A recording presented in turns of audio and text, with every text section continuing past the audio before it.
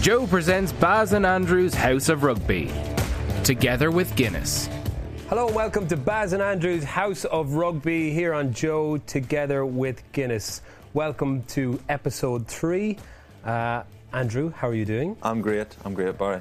Cool. Good to have you back. Did you have a pleasant weekend?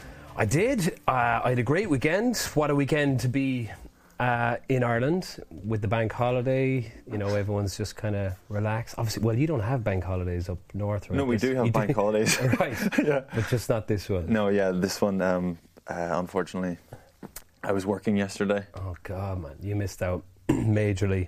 I think it's my favourite of all bank holidays. It just breaks up the year so nicely. The weather was incredible. There's so much going on. There was music festivals all over the country. There was, you know, the Cork Jazz Festival, Dingle Folk Fest. There was GAA county finals and semi-finals. A ton of Guinness Pro 14 rugby, obviously. So no doubt you used your day off to do something productive and have a good time. And I kind of watched Hocus Pocus in the morning and Casper in the afternoon. Yeah. But I went to see Bohemian Rhapsody at 2 o'clock yesterday, which was a very solid bank holiday Monday. And I know you saw it Saturday night. I saw it Saturday. It was our date night. It's my wife's birthday this week, so that was our date night. Oh, what a brilliant date. Yeah, it was class. Isn't it? Absolutely class. Yeah, so inspiring. Yeah, I was watching it the whole time thinking, Barry's so lucky he's in a band. yeah. Just like Queen. Yeah, well, I was just exactly like that. You do have a bit of a Freddie Mercury vibe. Thank you, man. He's the greatest rock star of all time. Although I said initially that you were halfway between Bublé and Amy Winehouse. Right. I don't think Freddie Mercury fits that. Is he not? Surely he's even beyond Winehouse. Yeah, true. Or he's certainly up there with Winehouse anyway. Yeah, he was pretty out there. Yeah. Yeah, I think it was obviously a very sad story, but so inspiring and funny. And what I loved about it was you get to see the birth of all those incredible songs that we've all grown up with. Those anthems. They're like anthems to the gods. Yeah. You know, and like I think they were Queen's Greatest Hits was the first album I ever bought. After my first Holy Communion money, I went and I bought a Walkman and Queen's Greatest Hits at 7 years of age. So that was like, wow. Yeah. So yeah. It was brilliant, wasn't it? Wasn't it? It was just the build up the whole way along, the story, the kind of the amount of times they fell out with each other, and then the next day they're like, grand, we're friends again, we're going to go back making music, having a good time. And it was building up all the way to Live Aid, and the whole kind of movie climax is at Live Aid. Yeah. And just before the Live Aid scene, my missus turns around and says, I'm really thirsty, you wouldn't get me a glass of water? I don't believe it. So I sprinted. You didn't do it. I did, yeah. Oh my God, you're like the best husband on the planet. Yeah, anyway. Wow. Got it done. I was. To be fair, I was back within 30 seconds. Okay. Sprinted down that. You still got it. Yeah, I still got it. Yeah, I think we recorded our album in a place called, our last EP with Hermitage Green, the band, in a place called Rockfield Studios, which is a very famous studio in North Wales. And if you've seen that film, they recorded Night at the Opera. I don't know if you remember that moment where they go to that farmhouse. Yes. And they record. Is that where that was? That's where that was. So wow. I was watching it going, oh my God, this is where it happened. And when we went to this studio, it was one of the reasons we went there. We knew they recorded Night at the Opera there. You know, Oasis recorded, definitely maybe there. Coldplay recorded Parachutes, and it's got a lot of history. Yeah. So we went there, and it's just an old farm that this dude owns. His name is Kingsley, and he just wanders around the place. He's a proper farmer, and he just rents it out to people when they want to come and record. Wow. So much history in the walls. There's nothing hanging or anything like that. There's no pictures. But when we got there, he'd wander into the studio every once in a while, and when he does, you just have to sit back and listen to him and let him go off. And he came in one day and he was like, just see that wind chime out there? And there's like, or it wasn't wind chime, it was one of those wind arrows, you know, with north, south, east and west on it. And he's like, when Queen were recording Night at the Opera, Freddie was here and he was sitting down there at the piano and he just looked out and he said, and the wind was blowing it around. He said, anyway, the wind blows. That's where he came up with the lyric. And I was like, that's got to be bullshit, but it's brilliant. I'm going with it. He sounds like the music equivalent of Rala. Yes, exactly. Paddy O'Reilly, the Irish bagman. Yeah. Just a storyteller. Yeah. he has massive purpose. Yeah. But yeah, he can go off on tangents all the time. Yeah. So all the big names then, Queen, Coldplay, Oasis, and what did you call Stone Roses, Hermitage Green, obviously. Green. We're in the same. So yeah, it was great. I also watched a ton of rugby.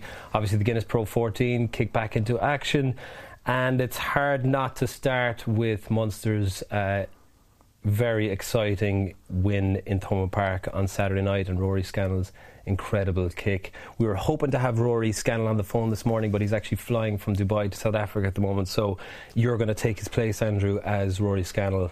Okay, that's fine. That's okay. So you can talk us through that last couple of minutes and the decision to take the kick and the pressure, because like Andrew, if he was here, would obviously couldn't kick shite off a rope, so we need snow off a rope, something.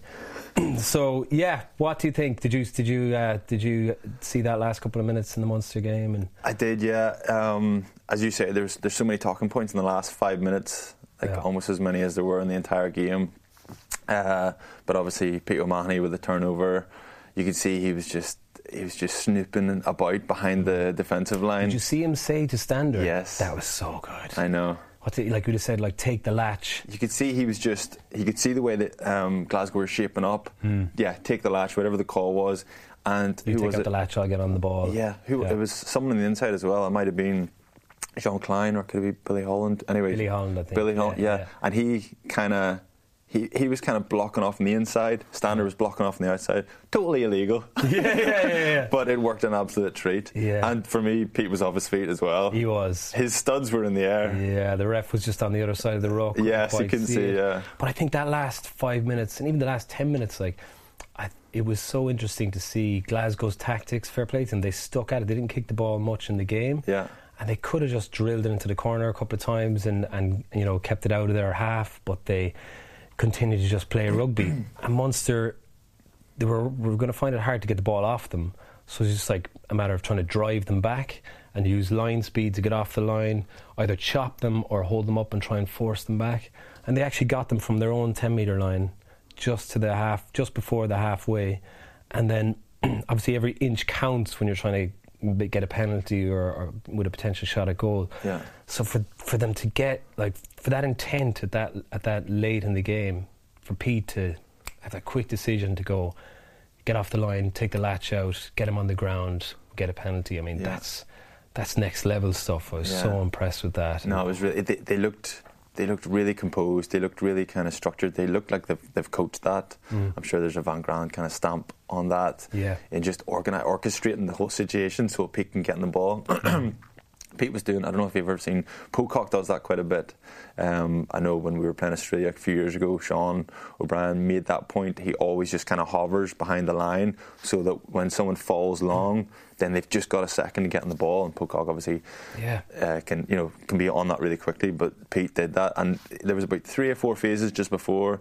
Pete was like just floating in behind the rock at one stage. He went round to the open side and then he floated it back round, because at that stage, who cares if your line's short? It might work better in Glasgow or in Munster's favour if Glasgow try and play with width, because they'll cough the ball up, they might throw an intercept. They're not going to do that, so just shorten your line, take risks with your defence. That's what he did, and he just popped on the ball, and it was unbelievably well executed. I loved how he was incapacitated then. He was lying on the ground for whatever reason, couldn't make a decision whether they kick to the corner or kick a goal. I think Billy Holland was put up as the captain for that split moment, and he looked like he was being a typical Billy and like playing it a little bit safe. Let's put it in the corner now, lads. I think Simon Zebo came out on Instagram and was slagging him for potentially trying to force their hand in that way. And I'd love to know who made the decision, whether it was Scans. I mean, he hadn't kicked the ball all day, and then he's worked very hard. His legs are probably heavy, and then to make the decision,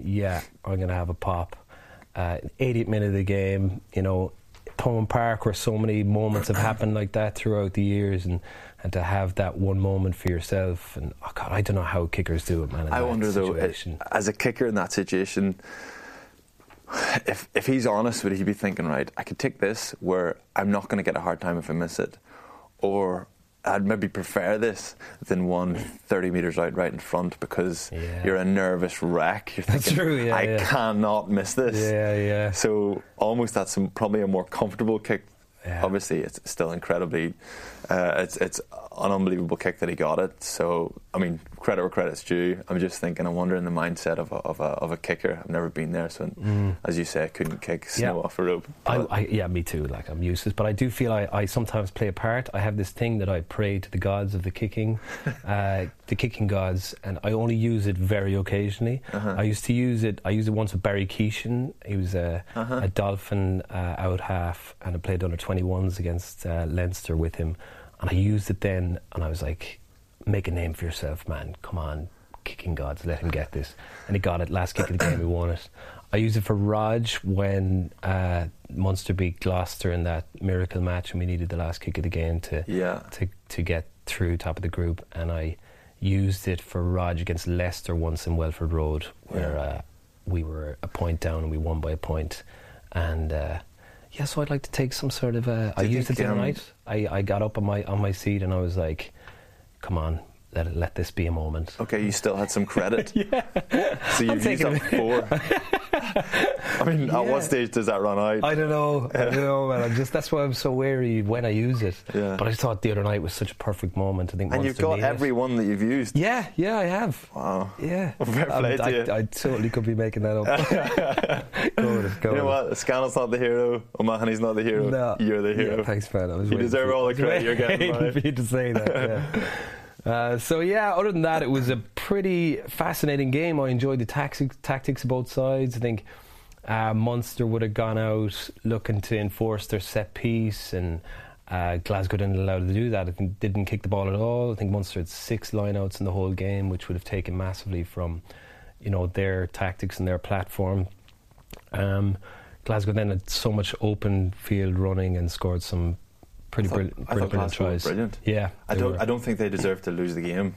No, they really didn't. I thought they were brilliant for most of the game. Really, they kind of lost it themselves, man. I think with that last few minutes, it was bizarre the way they were playing. They'd kicked a touch off a penalty that they put pretty much straight across the field rather than trying to drill it in the corner. But credit where credit's due. I think the intensity that Munster showed for that last few minutes were, a credit to their coaching staff. I think we've both played with Fla and Felix, and we know like the two fittest players I've ever played with, and the most intense. So I think they're bringing that level to the Munster side at the moment, where that's what they expect from the side, is to, in that final few minutes, to be able to dig it out. And I think the likes of CJ Stander really stood up. He's had an interesting few weeks. I think he's been targeted by a lot of teams over the last few weeks and last few months. He got hit hard. He got met really physically by the Glasgow back row a couple of times. Have you ever seen Stander get upended, get knocked back the way he got knocked back at the weekend? The intensity was really high, and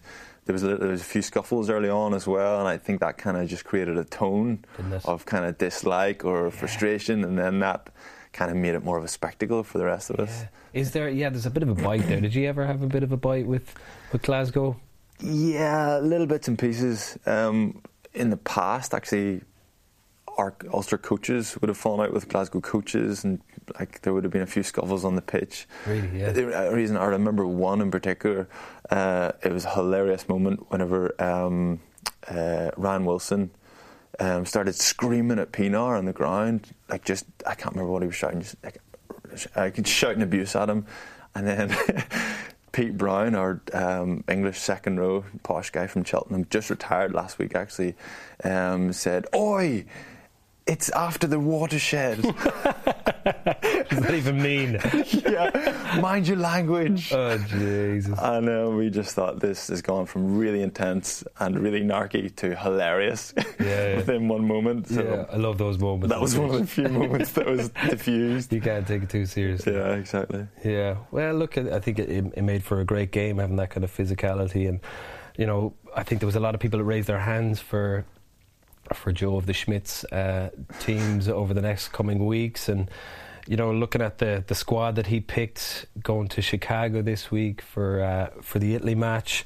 Any surprises in there for you, or what do you think of the potential starting 15 that he might pick? Have you any? Yeah, I think we're we're both big fans of Will Addison. He's gone unbelievably well at the start of the season. He's in the mix there. New caps, Ross Byrne, and there's one more new cap. Who's that? One more new cap. There's 3 new caps anyway. Good question. But I think obviously then Ireland are going to go play a few guys who kind of be bench or cover, or maybe not all the cool dudes, all the big names are at home. Still a very exciting team. Mm-hmm. For me, like if you went with Byrne and James Ryan in the second row, like what a pairing that is. How exciting that is to have the two of those guys. Their physicality, their intensity, their ability to carry over the gain line. The back row, whether he'll go with, I think Ruddock will probably captain the side. He's had a huge few months for Leinster. Van der Fleer has been excellent. Mm-hmm. Conan has been excellent. Byrne, I think, was the other. Was it Byrne was the other one that that uncapped? Yeah. Yeah. So whether he goes with Byrne or Carberry, McGrath or Cooney, any of those combinations, they're pretty excellent in how they've been managing the last few weeks for their clubs. Yeah. You'd imagine you'd go Carberry. You think so? Yeah, I would have thought so, yeah. Go Carberry, and then it's a toss-up between Luke and Cooney. I suppose the only kind of logical way to look at it is that Cooney was kind of in the driving seat in June when he got picked for tour ahead of Luke, and since then he hasn't really put a foot wrong. And there's the kicking option as well, which isn't make or break, but if it's a 50-50 then it's going to go in his favour. So for me it's probably Cooney, Carberry, 9 and 10. That's pretty exciting, isn't it? Set of halfbacks. Yeah. I think with the centre partnership, I reckon he'd probably go with Aki and Ringrose personally, maybe Addison on the bench. I do love the way Addison's playing at the moment. Like as a 13, that's what you're looking for me. From a 13, he's got that intent to play. He controls fourth and fifth phase by the looks of things for Ulster. He knows when to make those decisions and to when to go out the back door, or he knows how to create space, which is huge. But I think Ringrose obviously has been brilliant for both Ireland and Leinster for the last couple of years. I think he deserves a start with Aki as 12. But great to have Addison on the bench. And then if Ringrose is going to start at 13, he's not likely to start Italy, Argentina, New Zealand, surely, is he? I don't know. Yeah. Someone to partner Henshaw anyway for the big games, I suppose, the Argentina and the New Zealand game. I could go Henshaw, Aki, I suppose. Or as you say, Will Addison might get his foot in the door there, depending if he gets an opportunity in Chicago. I think there's plenty going on, isn't there? A few years ago, you're going. The lesson that they learned at the World Cup was you cannot afford to get 3 or 4 injuries in key positions. That's it. And now they can. Yeah. They can do what they want, and there's guys coming in, putting their hands up, and there's serious talent and serious depth in all positions now, and it's a luxury that Joe's got, and it makes things a lot more difficult for players fighting for positions, doesn't it? It does. Even like the likes of Stockdale and Larmer and Conway coming in here, what an exciting back three if that's what he goes with. Sean Cronin, if he starts, he's himself and Scannell, to be fair, have been brilliant. So to have that luxury to leave those guys at home for this week is brilliant, and very exciting times for Irish rugby, and looking forward to the New Zealand game in a few weeks. There's going to be a lot of headaches for sure. The Italy team, have you had a look at that? Yeah, it's a young team. It's a fairly inexperienced team, captained by Campagnaro, which I didn't realise. I don't know if he's ever been captain before. I didn't realise he was that kind of role. He's obviously one of the most experienced guys in that team, but obviously, they'll be coming over looking to play a bit of rugby. Yeah, I was surprised that they went with such a young team and an experienced team. I think it was a good chance for them to potentially get a scalp and against Ireland with the world watching. But again, it's never going to be easy against this Irish side. But yeah, I think it's going to be a great game. To be honest, it's a spectacle over there. You've been there, you know what it's like to play in these big games. So exciting times. And just to let you know that because we're into this test window now, and with Ireland at Chicago, and then the Guinness Series coming up in Dublin in the Aviva Stadium. We're going to go with twice a week for Baz and Andrew's House of Rugby. So it's twice the crack, twice the content. A new episode will drop on Thursday featuring our Ireland versus Italy predictions. We'll answer any Twitter questions you have. And also we've got an exclusive interview with Conor Murray. And when I say exclusive, I mean completely inexclusive, because he spoke to everyone last week. But I reckon I asked him a few questions that no one else would ask. So here's a little taster of that Conor Murray interview right now. They're a better team than us. Like, and it's rare you feel like that. You'll always be like, we should have scored a try there and that would have been it. But like, they're just a better team at the moment. Yeah. And we've been to semi-finals and 2 semi-finals last year, so we're not a million miles away. They were an English team, and we were like the best team in Ireland. We'd be feeling a lot better. You know what I mean? It's a weird situation, but ultimately they drive you on to get better as a province and compete, and so close, so close. Yeah. So the old Munster-Leinster rivalry and the inevitable kind of comparisons. If you're not quite Leinster and you're Munster or you're Ulster, then in my experience with Ulster, we always had this mindset where we were like, stop saying Leinster, stop saying the way Ireland do things or the way Leinster do things. Let's do things the way we want to do them. And then that would go a couple of weeks, and then someone would go, look at the way Leinster's doing that. You know, like, you can't help compare yourself to your interprovincial rival that's just down the road, and they're doing something subtly but better, more efficient, and they're getting more traction from doing something. There's something about their setup that you emulate, and it's very flattering for Leinster to be in that position. And then obviously the likes of Munster, Ulster, Connacht, that's the big game for them. That's the big rivalry. That's the game that they get motivated to win that game. So those games are always more intense. They're always more driven to beat Leinster.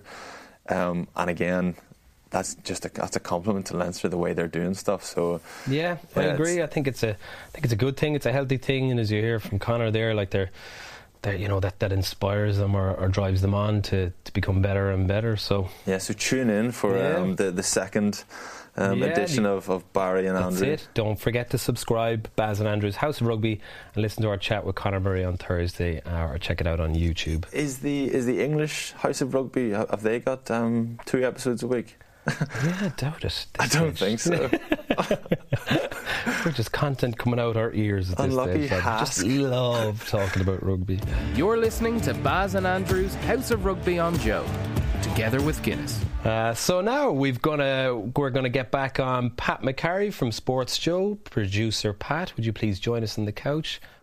So Pat, did you get to watch any rugby the weekend? I see James Ryan got his career back on track, isn't he? Back to the win. Yeah, he's no longer a loser.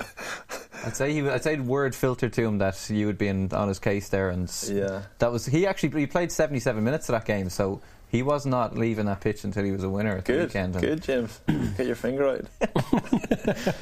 But that was a good game. And then just the Leinster production line comes up with another lad, Conor O'Brien, came on because Rob Kearney he actually was having a good game. Another nice line break, beat a couple of lads, and then I think it's a Kiwi hooker just absolutely flattened him from the side, and he didn't get up after that. Came off. Maybe he wouldn't have went to Chicago anyway, but definitely wasn't going to Chicago after that. So how bad did it look? Is he a concern?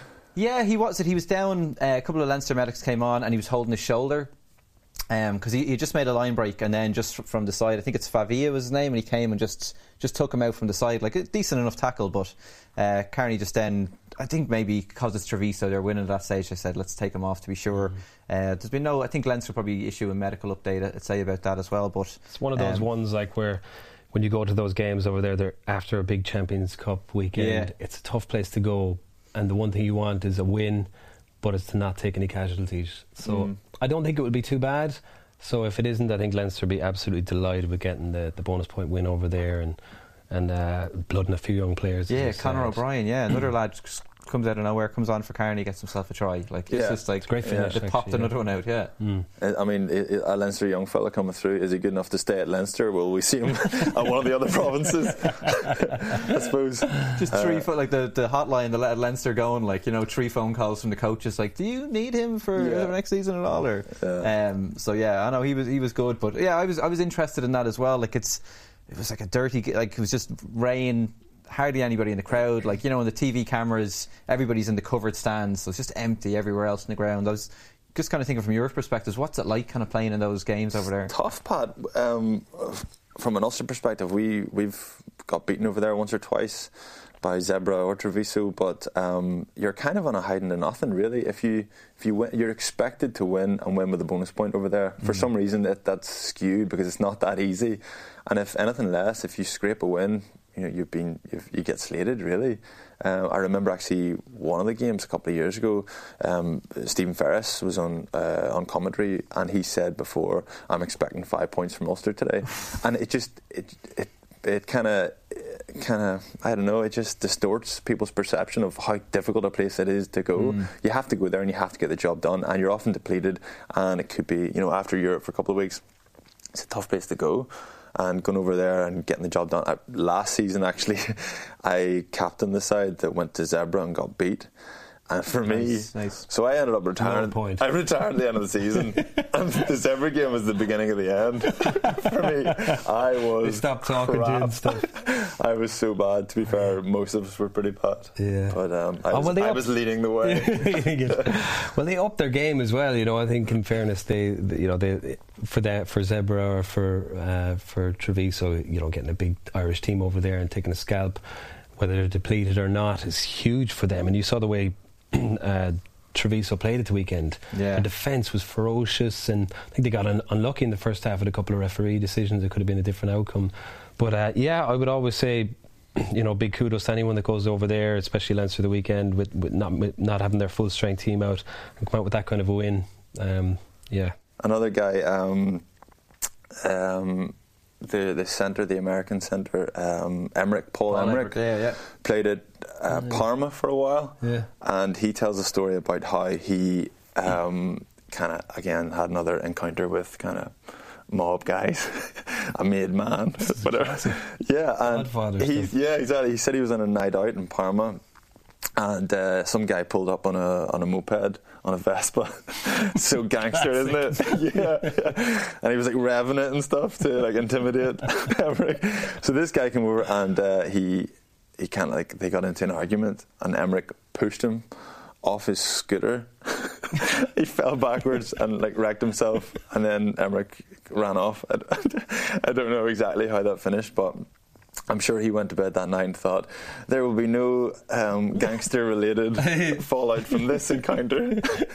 And then on Monday morning, then Emmerich went into training, and one of the guys in his team said, "Hey Paul, did you have much of a weekend?" He's like, "Yeah, quite enough." And he said, "Did you get into a fight?" Because he said, "You hit the wrong man." And then it turned out mobster, whatever.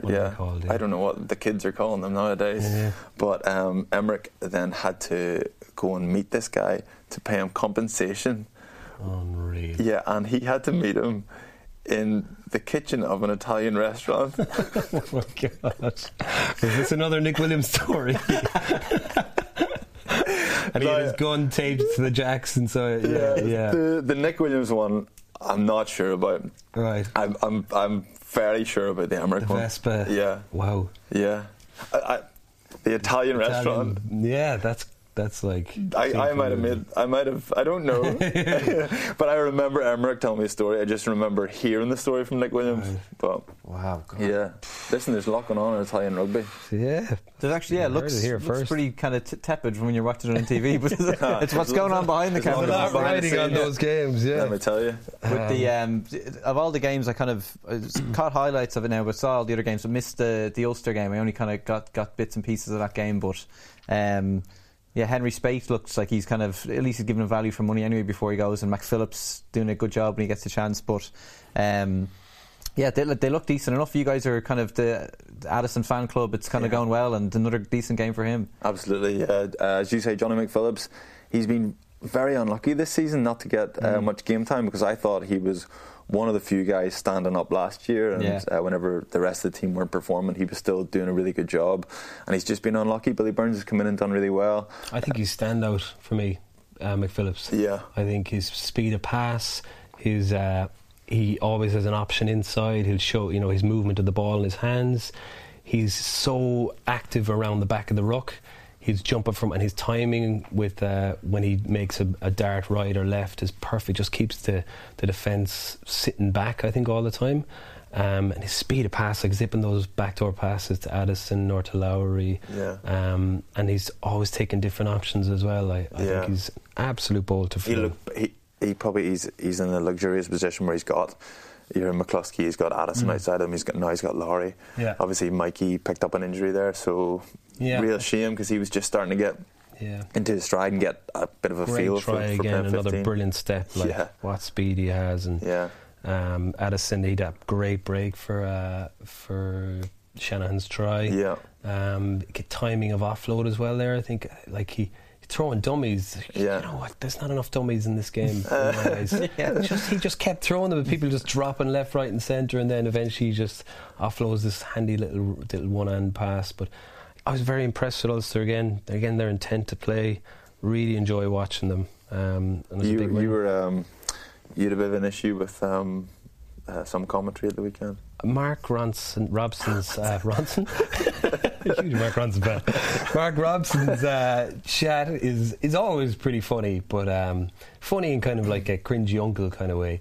But he did a lot of Halloween kind of related comments at the weekend, like Michael Lowry's full of tricks and treats, and he's away. I think he said someone's away on his broomstick there at one point, which just cracks me up. A week out from Halloween as well. It's not like it's on Halloween night. It's just like, feck it, I'm going to say it anyway. I've prepared these jokes. I've done all this homework. He got in bother there recently whenever I was in co-coms. It was the Connacht game at Kingspan, and he was talking about how Connacht hadn't beat Ulster in Belfast since 1960. He said 1960, Gary Lineker was born, Maradona, Kenneth Branagh, and then he said Jeffrey Dahmer and Richie Ramirez.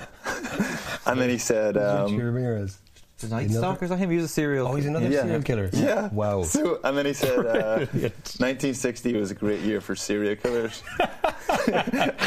During the match? During the game, we were like, this is brilliant. It's class. That's brilliant. Great stuff. And we kind of thought, I don't know how to answer that, but I'm enjoying it. I don't know how to follow up.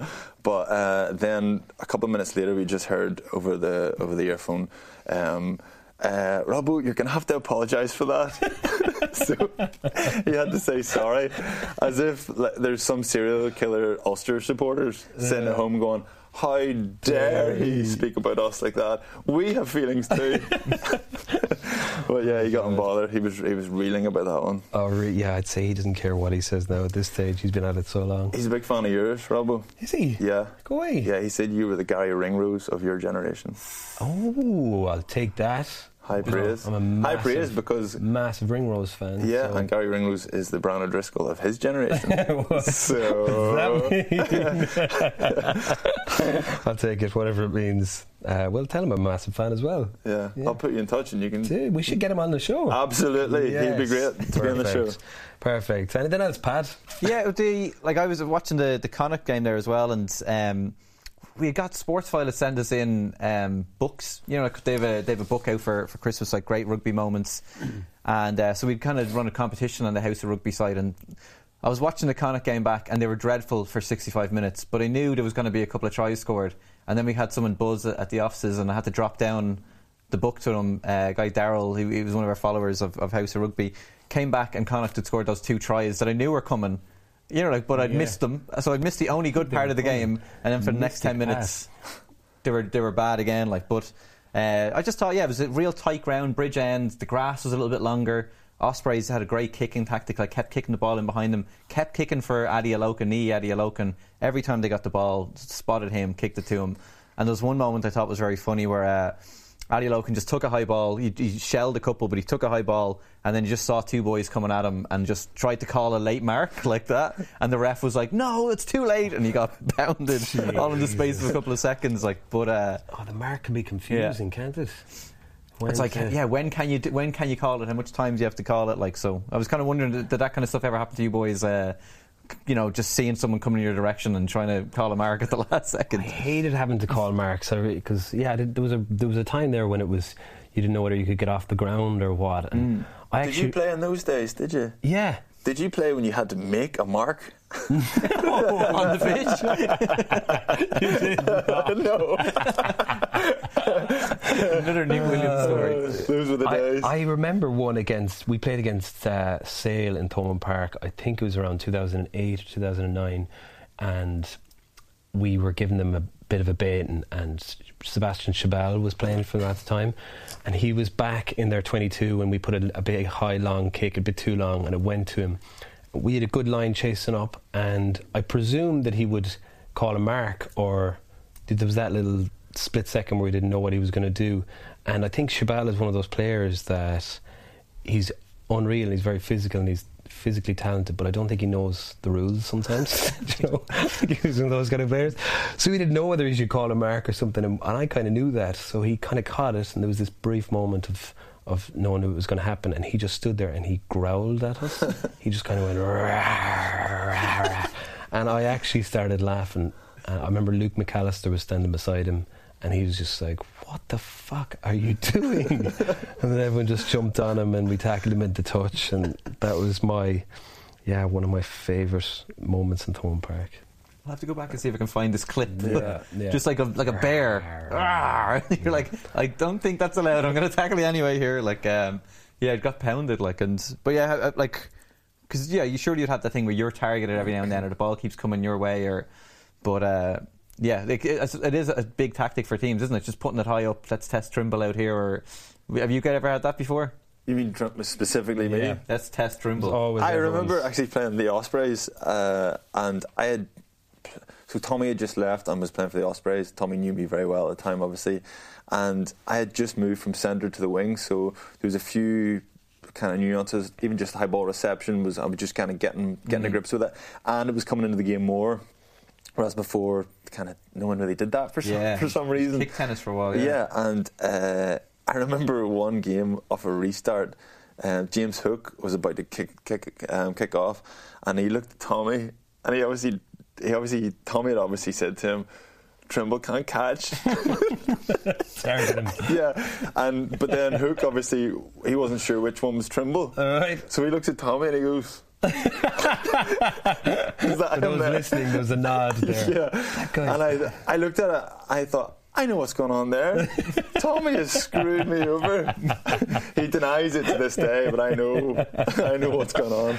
To be fair to him, he wasn't wrong, was he? Believe it or not, I caught that one. Yes, of course he did. The other game we kind of chatted a little bit over the weekend was the All Blacks game against dropping them in Japan to play the third Bledisloe game against Australia, but they're only a couple of weeks away from coming here, but just looked so impressive again, scoring tries in the last 5 minutes of the first half as well, and just loved the shithouse tactics from the All Blacks as well, like the dirty tactics and taking guys out off the ball as well. And the one I liked was the scrum, where they all started to go one way, shaped back in the other direction, and Liam Squire just came around the back of the scrum and just took Jack Dempsey out and was just like, "You ain't taking part in this play," like, and then they still needed Rico Ioane to make a break, and he did so, and I think he got Barrett away for one of his tries. But just love that type of stuff from the All Blacks. Like, Ireland are going to be getting their faces rubbed in it there in a couple of weeks now, like, so as great as they are, I actually love that they can do the dirty stuff as well. Yeah, I actually have to agree with you completely. Like, when people lose their minds on Twitter, which they did over the weekend because of that moment, and I think the Aaron Smith moment where he took a block, he just ran straight across half the Aussie backline as they were trying to scramble back to catch Ben Smith, and he blatantly changed his line of running and blocked them off, and then you'd the yellow card for the Aussies hooker that came on, which he was antagonised as well to do that, and it was like, But at the same time, it's like a book. They just know when to do it, when to turn the screw. And, fair play to the Aussies. I thought they came out and you got to play against New Zealand. And they went at them. Like, they really... and it shows Ireland, as you said, they're playing them in a couple of weeks, what kind of way Ireland have to go about it. And it is, you got to go out and play end-to-end rugby. You got to have a go at them. I think Australia probably lost it in the green zone. They're a bit too panicky. Foley tended to kind of throw wild passes. As far as to take anything from that, from Ireland's perspective, it would be, once they get into that green zone, is they got to take control and cool the jets to a certain extent, not throw those wild passes, allow the likes of Sexton and whoever's playing at 9 and maybe another back to make those big decisions after 4th or 5th phase or 6th phase in the green zone. But that's where Ireland thrive, though. When they get in the green zone, they come away with points more often than not. And again, in the past, it's because you've got obviously Schmidt pulling the strings, Sexton and Murray, so big kind of responsibility on whoever it is running that 9, Cooney, McGrath, Marmion, whoever it is, kind of organising that and running that and kind of being as efficient and stingy and kind of ruthless in that green zone as Ireland have been for the last couple of years. But just the New Zealand-Australia rivalry is never going to be matched, really, but the New Zealand-Ireland rivalry is really kind of getting more intense, and kind of there's more going on off the pitch and there's more chat. We experienced that a couple of years ago after we beat them in Chicago. Then we played them in Dublin 2 weeks later, and they were fired up. That was when Fekitoa Zebo got his head taken off. And Henshaw got... Oh no, was it Jared Payne or Henshaw got KO? Henshaw got KO early in the game, the shoulder to the head. And then when they scored early on in the game, Israel Dag was screaming in our faces, and we were going... Again, it's kind of similar to what we're talking about earlier on with the Munster-Leinster, Ulster-Leinster, the rivalry. They had so much respect for us that they were so fired up. It's almost, wow, we're on their radar. Whereas before, they would have just thought, we'll probably beat Ireland. We'll do a research, obviously, we'll know the players, we'll know the way they play, but now Ireland are a threat. I still don't think Ireland are the favourites, but the rivalry is such that New Zealand really take that seriously. And again, Joe's a big reason for that. There was a time when I was in the 2012 tour when they went down to play the All Blacks 3 times, and I was chatting to Nonu there, and just kind of saying, any Irish guys you're looking out for, any guys would keep an eye on, and he just goes, Paul O'Connell, he's a good player, and I was like, oh, Paul O'Connell's out, he's injured, and he goes, the rest of those guys are pretty good. You don't know any of us, do you? And it was just that thing. And I remember Brian O'Driscoll used to say that. It's like, they don't respect us, and why should they? Because we haven't beat them yet. I remember when we were playing South Africa a couple of years ago, JP Peterson, I think journalists love that, love putting guys on the spot and saying, tell us who specifically, apart from O'Connell and O'Driscoll, who are you looking out for? And then JP Peterson was put on the spot, and he said, apparently he was talking about me, but he didn't know my name. And apparently he called me David Scrella, the French 10, wasn't it? It was in Toulouse, wasn't it? And someone put it together, and they're like, I think he means Trimble. Okay, right. Or Strettle, maybe. It's like was the Strettle that played David Strettle, yeah. I'd say he just kind of mashed it all together because he's blonde. Yeah, that could be it. Mystery solved. There you go.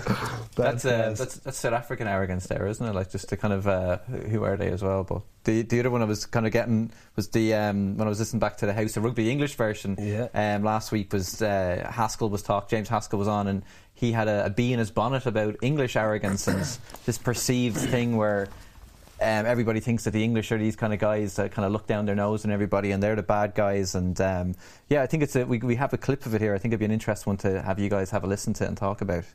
I will ask one thing. I'm always interested about the English arrogance thing, just in having been lucky enough to play for England, and it's something that's levelled against the team a lot. It's almost, I found playing for England, we're often apologetic playing for England. It's the complete opposite. We're often on the receiving end of quite a lot of what I would class as arrogance, because, I mean, you know why everyone hates England? Because of, 500 years of empire building, and nobody likes England, and that's something you come to terms with as a player, and everyone wants to beat you. Yeah. There's nothing better than beating England, and everyone says, "Oh, arrogant English," but actually, I've seen things and little bits and pieces against teams I played for where I'm thinking, if I did that, or I conducted myself in that way, it would be, it would be a nightmare. That would be kind of in the newspaper kind of stuff. Give us an example. Well, no, I mean, I've actually got something saved up for the Six Nations, but I remember just watching a video of some people singing a song essentially assaulting England, and I was thinking, if we did that, that would be just terrible. And I just think that it's interesting, everyone does talk about this English arrogance, where I find as an England player, we do everything not to show that, and I think it would help the team sometimes. I think it would be quite good to have that. Isn't that what Eddie came in and instilled, though? Was a bit of get your jaw jutting again and... Yes, he did. He did in terms of having that confidence on what we should be doing. But if you always watch, I think in my first time with him, until we won the Grand Slam, was the only time we celebrated after a game. The only time. If you watch back all the footage of everything, literally posing for the photo at the end of a thing with whatever it might be, Calcutta Cup and whatever, no smiles, business on, no celebrating, no whooping, no in your face, no nothing. And that was the same. Even in Australia, same thing. Finished the game, business. Even the Six Nations, business, until we actually got some silverware and the job was done. Yeah. So I think it's interesting with the English arrogance. I think... I remember I saw an article once, and I stupidly looked at the comments on it. It was an article about myself. Obviously, arrogance and ego got a bit the better of me, and I decided to look at it because it said at the bottom in the comments section. In your daily Haskell Google. In the daily Haskell Google, yeah, when the alerts go up. And it said in the article it was about myself and English rugby, and in the bottom, the comments section, which you should never go and ever. Why would you ever do that? Because I realise that's where people's souls go to die. Like, people who log on to newspaper articles and set up a profile and comment, they are the worst of the worst of the worst. There's a space in hell reserved for them. And this person said, you can sum up the problem with English sport, right? Not just rugby, but English sport and English rugby in 2 words. James Haskell. And I was like, so essentially... Did you up-like it? Sort of get I was trying to get up because it was a name mention. But I thought I was actually blown away by that. I thought I am responsible for why everybody hates England. Yeah, so you could just hear James going on. Interesting to know that he's creeping around online comment sections as well. Yeah. But this whole thing of like that... the English are the bad guys and they're always a team to beat as well. Like, is it still that way? Because I was looking back at Haskell's record and... Like, he's played Ireland 9 times, won 4, lost 5. Like, so it's not this kind of thing that they're the dominant team anymore. But are England still the team like that you want to beat when you're going into a Test match? Yeah, I think England are. I wouldn't buy too much into the whole tradition and the old enemy, and I wouldn't get too carried away with that. When you get on the pitch, they're just normal fellas. They've just got this reputation, and I suppose maybe, as he says, summed up in Haskell, I don't know why. Joe seemed to be doing wonders for his brand. He's doing really well on the podcast. He's obviously... He plays up to it as well. I think it's banterful more than anything. I think that rivalry, and I think the fans play up to it, players play up to it, and it's like, as he said, it does go back a long time with that empire building attitude. The Irish relationship with England is quite... I think Tommy Tiernan summed it up before for me when he was like, we like to see the English lose at things like sport and war. I was like, that's perfect. Where it's never going to stop, I don't think, but it is kind of a... I think, it's almost like they don't get the same history lessons. Like, why would they in their history lessons go on about, and we screwed over this country here now? They're just going to do their own thing, but our history lessons are all about, well, we got these boys came over and, kicked the crap out of us here and did this here. Like, so I remember talking to, just like a girl before about, why didn't we support England if they support us? And you're like, because X, Y and Z. And she's like, oh, I didn't know that as well, but... Like, they always seem to be that team to beat, but again, like, I think when Eddie Jones came in, and it worked for a couple of years, like short term anyway, like who knows how it's going to go from going into the World Cup, but he played on that, didn't he? Like, he actually brought the bad boys back in, and Hartley and Brown and Haskell and stuff like that, and they came in and they just kind of... everybody hates us, so let's play up to it. I think that's how it kind of worked for a couple of years. They embraced it. I think that's a kind of fairly strategic tactic from them. Just embrace it. This is who we are. No one likes us. That's not going to change. That's the way we are. Yeah. But yeah, no, I thought it was good. But yeah, and he also, I think, he called you out, I think, on that show about. He did, yeah. He's found out that I've been trolling him. Yeah, everyone's been trolling him. To be fair, and so many people are trolling him that he didn't even spot that I'd been trolling him. It just slipped in there amongst other comments. How do you troll him? Just David Brent references underneath his Instagram posts. Yeah, and so on. With an anonymous account. Spineless. Standard trolling. I have a question for Haskell. Go on. James, is it true that you do a great Rob Howley impression? And if you do, we'd love to hear it, please. Gotcha. All right. Well, we mentioned earlier before we headed to Chicago, Pat got to speak with Garry Ringrose last week at the launch of Ireland's new home and alternative jerseys made by Canterbury. So we're going to have a quick listen to that now. Good start to the season. Got to try there recently enough at the weekend, and looks like it's gone pretty well for you already. Happy that you've been able to had a run into it as well and doing well. Yeah, it was off the back of the tour, which seems like a while ago now. So it was a couple of weeks of tough training, and everyone on the tour is pretty keen to get back playing as soon as possible. So luckily enough, it's been okay. Obviously not with the game against Scarlets. It's not ideal, but it's a good start so far. Still a lot to improve, and kind of as a group we're learning loads each game and seeing a ton of areas that need improvement, particularly going into this week now, and the games ahead is a pretty hectic schedule, so we'll have to do whatever we can to kind of be at our best. And we're talking to Jason Cowman there earlier in the week. He was talking about all the player management plan and how that's worked out as well. Do you guys have an input on that? Like, I know you probably asked for your opinion and stuff, but like, is most of it just like, listen, I'm playing this week, this is what I've been told? Is that how it works? Yeah, sure. Selection is something that's never in your control, and I've known no players ever to be able to pick themselves or not. So you kind of just work as hard to be in his best position physically possible, available for selection, and then kind of the rest is sort of out of your hands. With the schedule, such tough games that kind of such an emphasis on recovery and rehab and staying in shape and injury free, so kind of the responsibility is on the players to do what they can there, and the rest is out of their control, and there's no point really worrying about it or overthinking about it. And have you ever at any stage of your career, even back in schools or anything like that, ever felt the need to go and ask why you weren't playing in a certain position or weren't even playing as well? Have you ever been slapped down for doing something like that?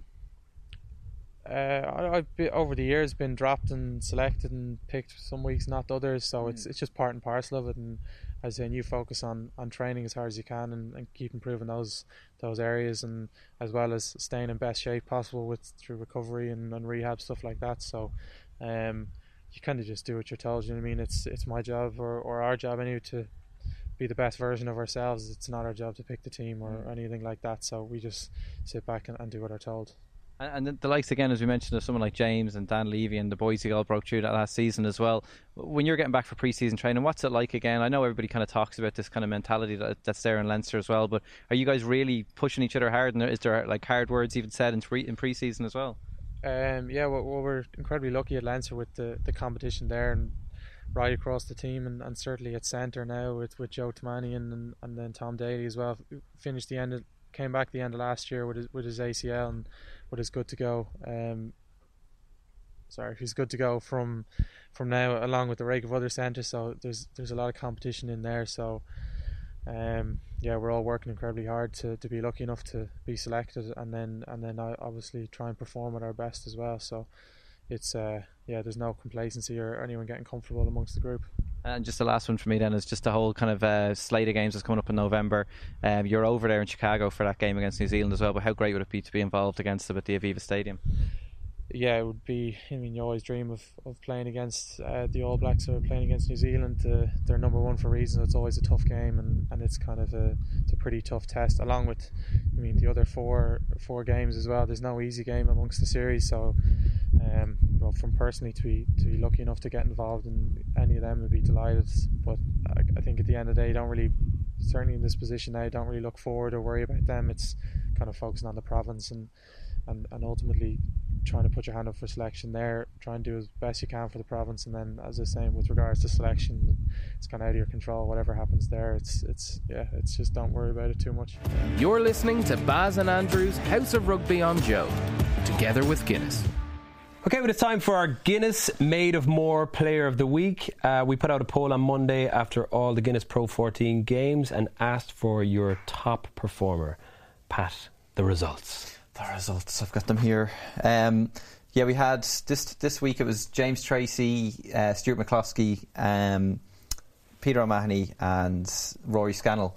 Dubai, Mr. over in Dubai at the moment, heading to South Africa, and Scannell won it. Scannell got 42% of the vote, and I think fair enough. That kick probably got him a good few percent anyway. Yeah. So balls of steel, Scannell. I think you can't go wrong with that. It was some effort after 80 minutes and to get a huge win for Munster. So behind that, fair enough. We'll have to come up with some kind of prize or something like that. Yeah, I was thinking that. Yeah, because we're like, oh, well done, Roy. A trophy, a Joe pillow. You're getting a Joe pillow. Okay, now it's time for hashtag AskHOR. Pat, have we any questions from Twitter? Yeah, we got a few in there, so thanks everybody for that. First one is Willie. His Twitter handle is @ChelseaFan50. And he wants to know 40 years since the All Blacks were beaten by Munster, and he's wondering why there was no anniversary game or no kind of game, especially with the All Blacks being over, to commemorate that result. That'd be a great idea. Is it 40 78 years? Yeah. So it's a shame they couldn't hook something up there, isn't it? They're afraid we'd beat them, I'd say. That's probably what it is. We came so close the last time. We raised the hearts and souls of the nation, and then we dashed them. That would be unreal. I don't know if that's going to ever happen again, really, is it? With the midweek games, that seems like it's something that's... You got your play, didn't you? We did. Just leave it at that, would you? Play's still going in New York, I believe. So good call, Willie, but sure, look, we'll go for a few pints and celebrate all the same. Is it Willie? Is it @Willie, aka ChelseaFan50? Is that? I think it's just @ChelseaFan50. Okay. I actually know who that is.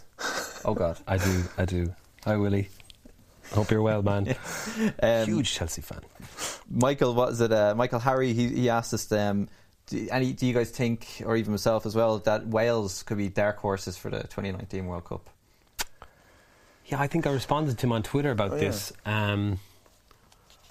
They could. I mean, who knows? I mean, I think the autumn internationals would tell a lot, right?